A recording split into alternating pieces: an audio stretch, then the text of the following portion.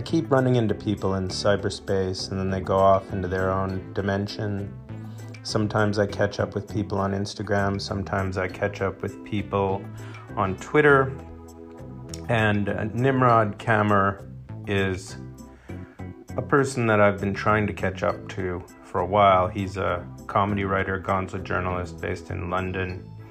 He is also a specialist, an artist that does very specialized NFTs. He claims to hold both Romanian and Israeli passports. His public career started in Israel as the Sudoku tutor known as Captain Sudoku.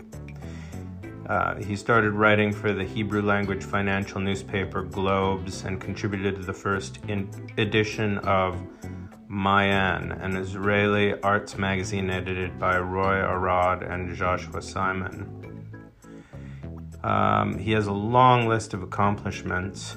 He moved to London in 2011, started publishing periodically in film and written form on BBC Newsnight, Vice, The Guardian, a host of international publications and newspapers. He was the art editor for GQ for 2 years. He interviewed Murakami, a number of different people. And so I wanted to have a conversation with Nimrod about his NFT activities. And, like things like he had minted his own Wikipedia page. Anyways, without further ado, here's my conversation with this very interesting journalist, artist, international personality.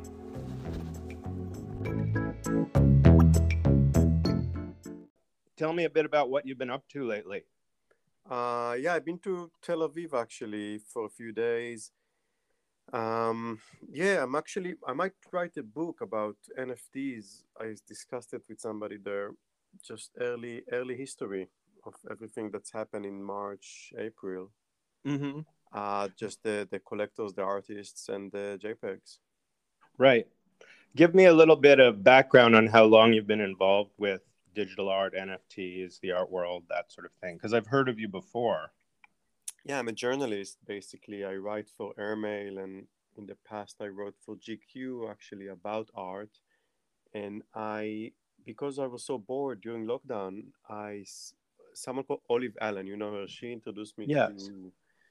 And only when I read the New York Times piece about this guy who minted the thing on Foundation, I stuck to Foundation, one wallet, one platform, and just got hooked on that specific one because I understood the design and I liked the other people there, and I spoke to the CEO of Foundation. So I'm kind of like, it's like when you choose one bank and you choose one software, people keep trying. I opened like a superware just to refer to Foundation, basically. Just stuck to one platform. And I don't really get like HEC, whatever. There's other things I don't understand, or like DeFi. I'm trying to get a hold of that. That's the one that functions on Tezos, I guess. Yeah.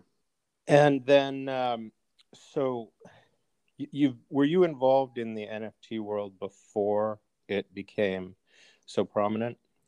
Only in the normal art scene. I was involved in like sneaking into the Serpentine party, which is a big gallery in London.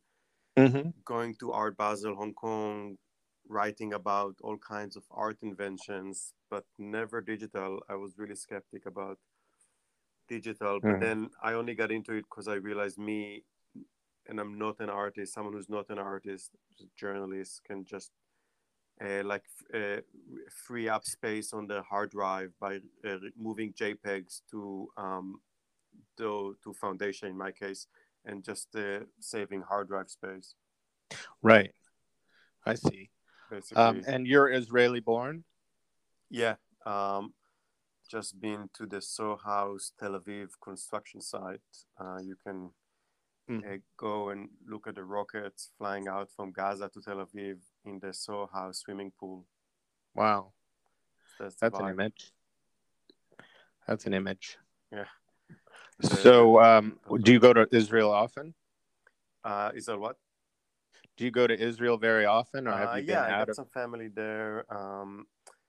There used to be an art fair called Fresh Paint in Tel Aviv, which I used to go to.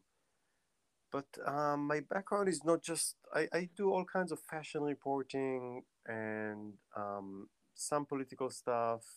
I covered the US election once, 2016, the debates. I've done some stuff for BBC Newsnight. Right. So But this yeah, book that the book that you're talking about that you were mentioning a second ago about NFTs, that's going to just cover the several months of sort of that happened. So tell me a bit more about the book. we're gonna call it NFT Early History. It's like a big coffee table book, gonna be in hotels, and we're gonna focus not just on artists, but give artists a list of collectors that they can spam in one place. People who are most likely, because I keep introducing artists to NFTs, and they don't really know how to chase collectors. So we're going to explain the delicacies and how to be subtle about it, how to pretend you're a collector yourself, or actually be a collector yourself. So you have some uh, like position in the community. So what would somebody listening to this who wants to learn more about that do to get more collectors? What would your advice be? I would go to Dubai and meet them face to face, like this guy Farzin or two other famous collectors in Dubai. There's this UAE NFT guy, and there's Emir Kaya, who's a big Dubai collector. So I think showing up is the new thing because nobody wants to read DMs and nobody wants to read emails about your art. You need to show up and pitch it in person. Like, try to be friends, go to the hotels they hang out, go find some other reasons to meet them. Pretend to interview collectors for your blog or whatever, then they'll be more interested in like talking to you. Right. Fly to Dubai, basically. So when I get to Dubai, what do I do to meet So you them? go, like if you want to meet Farzin, he's a music producer, you try to show up in the studio and just like say you want to hang out. Because you'd be Oh, you mean surprised. Yeah. 3F? Are you talking about 3F. 3F? Yeah, yeah. Yeah, I he's got like a in. I'm cool in that person. collection. The NFT that I produced is in his collection, Hmm. which was kind of a wild occurrence. Yeah, no one bought as much as he did from early days, like February even. He bought the Nyan Cat, all the Pussy Riots, the New York Times screen Right. grab, so much. Right. Yeah. He bought my stuff. And Like I've done a piece called NFT, which I show his collection in an animated way. The stuff is already bought, and he bought it for me. nice. Yeah, So it continues. And where do you think the NFT world is now, or do you think it was just a 2 month craze and now it's starting to like I die out? think now it's going kind of offline. The event happened in Miami. My concept of going to Dubai, it's going a bit offline, and it requires some old social climber tricks, so like sneaking into like parties just to go do a face-to-face thing after COVID and actually meet collectors. That's where it's going. And obviously, I hope that Ethereum is like gonna do better. Like for the first time yesterday, actually, Ethereum went up and Bitcoin went down. That's the Ethereum went up dream. yesterday. And Bitcoin went down the same time. Up until then, Hmm. it was like parallel. Right. I So kind that's of the had the news. same idea that you did, and I've only really minted anything on Foundation myself, Yeah, and some of the work that I've done appears in different places minted by other people, yeah. but The magazine generally, you've done. yeah, I have a magazine thing and it's also an account for my art. Yeah, So it's sort of the same yeah. I'm thing into on. your connection with Woolton Fider. I assume it Right, might be Richard Prince. Maybe it's not. right. Uh, well, a lot of people message me asking me whether Ralton is Richard Prince, Yeah, and I don't. I think that's up to Ralton to say. I don't he's an personally interesting know. guy. I'd love to visit his farm or his whatever it Yeah, is. yeah. I've talked to him many times. Yeah. very nice person. We did a podcast on this podcast, actually. He's Oh, yeah. one of the guests. Yeah, I spoke to Ryder Rips that they have a connection. Also, Ryder and Fider sound similar. I thought Right. maybe he's connected to him in some way. Uh-huh. Well, there's a lot of mysterious stuff going on. There's a lot of people with no identity or mysterious identity in the art world as well. Yeah. I wanted to ask you what you think about, do you care about the art world, or do you see the NFT world as just something completely separate? Someone actually tweeted whether you can sell like a Mona Lisa once as an NFT, once as a canvas. And I said it's actually different art. It's not like you buying the same thing or selling it. Because there was a famous art scammer, he's in jail now, Inigo Philbrick. He sold the same piece of painting 3 times to different people, and he kept it because many collectors just don't ask for the work to be delivered, or they would agree to have it delivered later. So he just sold the same thing a few times. That's not okay, but if you sell it another time as a separate medium, it's not the same art, I would say. So I think many collectors, they have big houses, they don't have any space anymore on their walls, so that's why some of them go to NFTs. I would say there's still people still want to impress their guests with like big art. Maybe I'm not sure anyone would actually want to show NFTs in their entire house on a screen on their wall. It's kind of lame, I think. So there is space for both, and I would say it's different kinds of art, and even if it's the same artist, it's not the same medium, and different trajectories, different.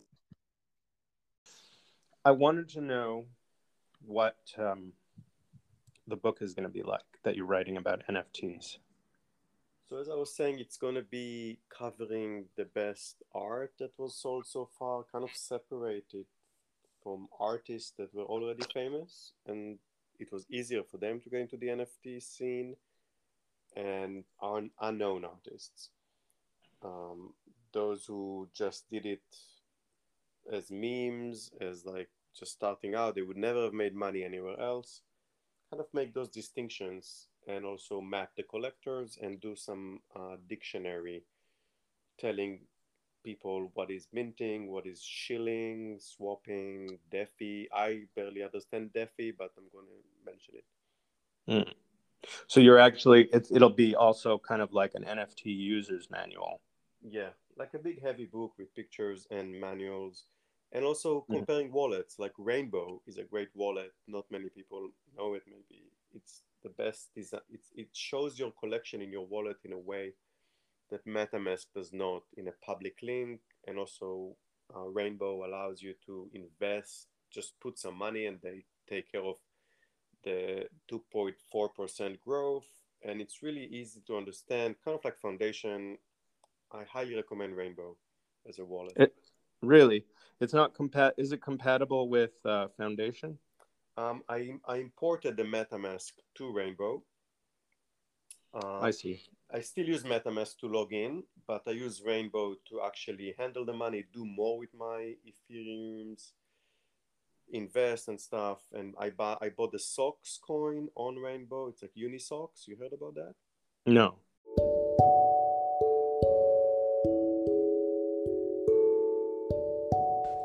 White Hot Magazine, one of the world's leading institutions for contemporary art.